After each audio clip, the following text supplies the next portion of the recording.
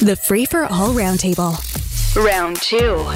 On the roundtable, we say good morning to Deb Hutton, former advisor to 2 Ontario premiers.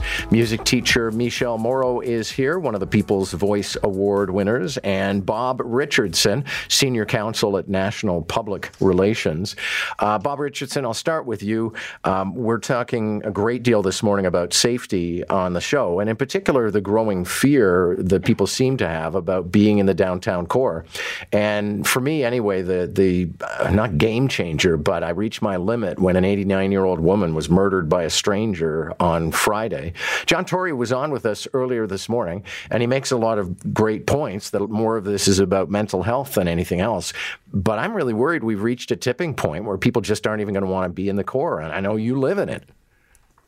Yeah, look, I'm concerned. I think everybody is, and I think the actions that happened to the 89-year-old woman is a tipping point. Look, we need some immediate action on this one. We need greater visibility by the police in the core and also on TTC. There's also a feeling, even if they're there, that no one's doing anything. That, I had a friend on a streetcar the other day. There was all sorts of inappropriate activity going on. TTC inspectors got on to see if people had paid their fares. They got on, they got off. They didn't do anything with the people that were there. So those sort of kind of small crimes are being allowed to go on. And Jerry just said it earlier on your show, 20%, 80% of the problems coming from 20% of the people. It's time to get tough.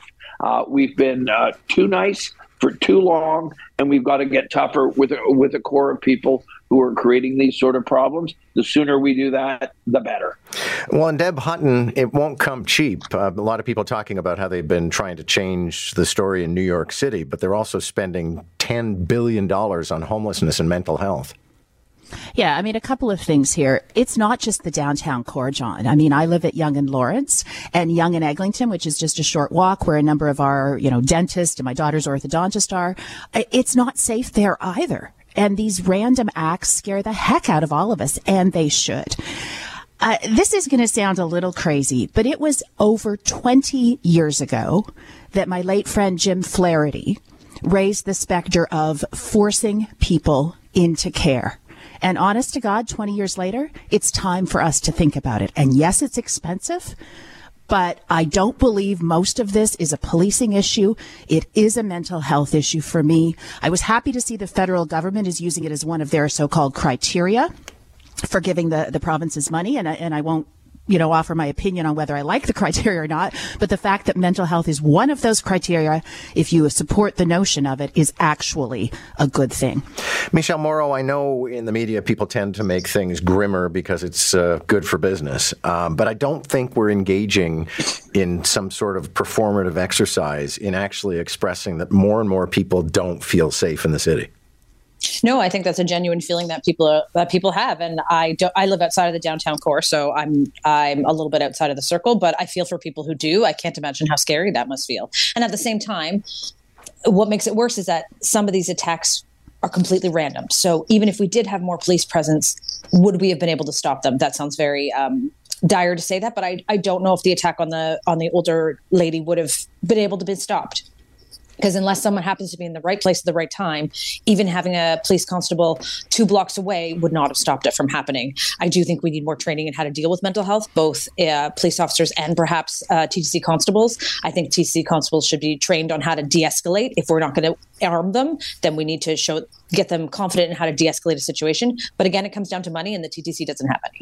I know we sent out one column to you this morning about this topic, but there have been all kinds of columns in the wake of the new health guidelines when it comes to booze. And even I was somewhat astonished last week when the guidelines came out and they said, well, really 2 drinks a week and that's about it. But Deb Hutton, I don't know why guidance like that becomes they're going to make me stop. Like, why is the government hating me so much? What are they doing to me? Fine. Ignore the guidelines. Knock yourself out. Yeah, but you're listening to a bunch of complainers, right? The anti-government types who don't like anyone telling them what to do at all. You're right. It's guidance. It's scary guidance for someone who does enjoy not just 2 drinks a week, but quite often a daily drink with dinner. But again, it's recommendations for how we should live, just like how many grains I should have every day, how much dairy I should or now shouldn't have. We all sort of make our own decisions. We bear the brunt of that when they're bad decisions. Move on. I just, the hysteria over it is a little much. Yeah, Bob Richardson, when they came up with guidelines so that people would know grams of fat and calories in fast food, again, they're banning fast food. No, they're not. They're asking you to label it. Yes and no on this one. I thought this was a lazy, bureaucratic exercise and, quite frankly, a bit idiotic.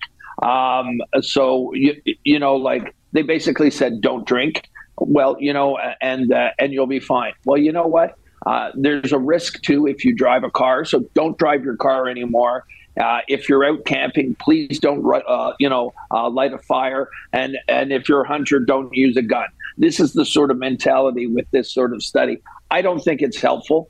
I don't think it moves people along the spectrum at all towards a healthier life. And I just thought it was a lazy bureaucratic exercise. All right. Last word, Michelle Morrow. I'm used to my doctor telling me everything that I have to change, but I don't change at all. I'm with you there sometimes. I'm not going to lie.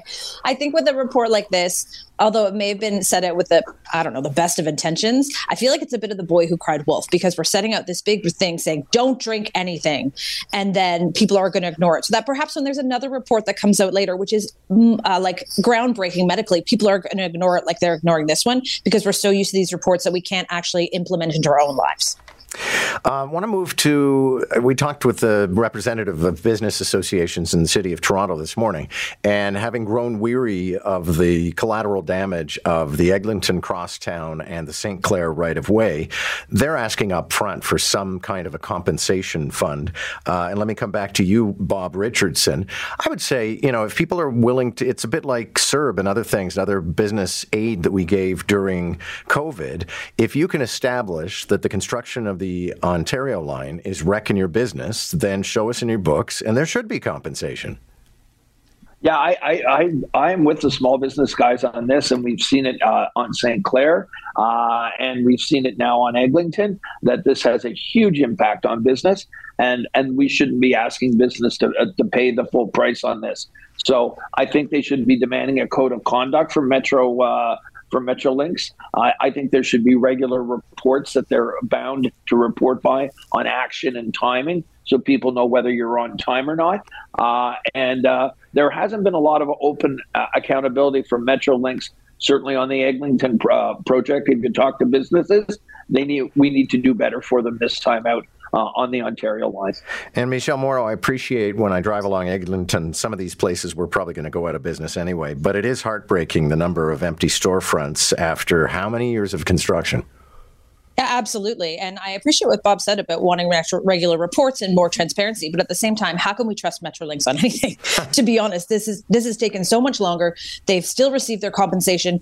That's still pushing through. We're still giving them more contracts, and yet nothing seems to be changing. I feel like these businesses who could be potentially affected by the Ontario line should receive a grant. They should receive it upfront so that they can sustain themselves, because we don't want them to have to provide paperwork that their business has gone under and then receive money that they can't restart their business. And then for some reason, if their business flourishes, then they repay it or something like that. But I feel like that money should be given to them upfront, because I don't want to see this line of businesses decimated like the people on the Eglinton line have been. This next story, Deb Hutton, I don't know necessarily what we can say about it, except wow. We talked with a woman this morning who came back from her honeymoon. Her husband's luggage didn't make it from Montreal to Toronto, but they had a chip in it, so they tracked it.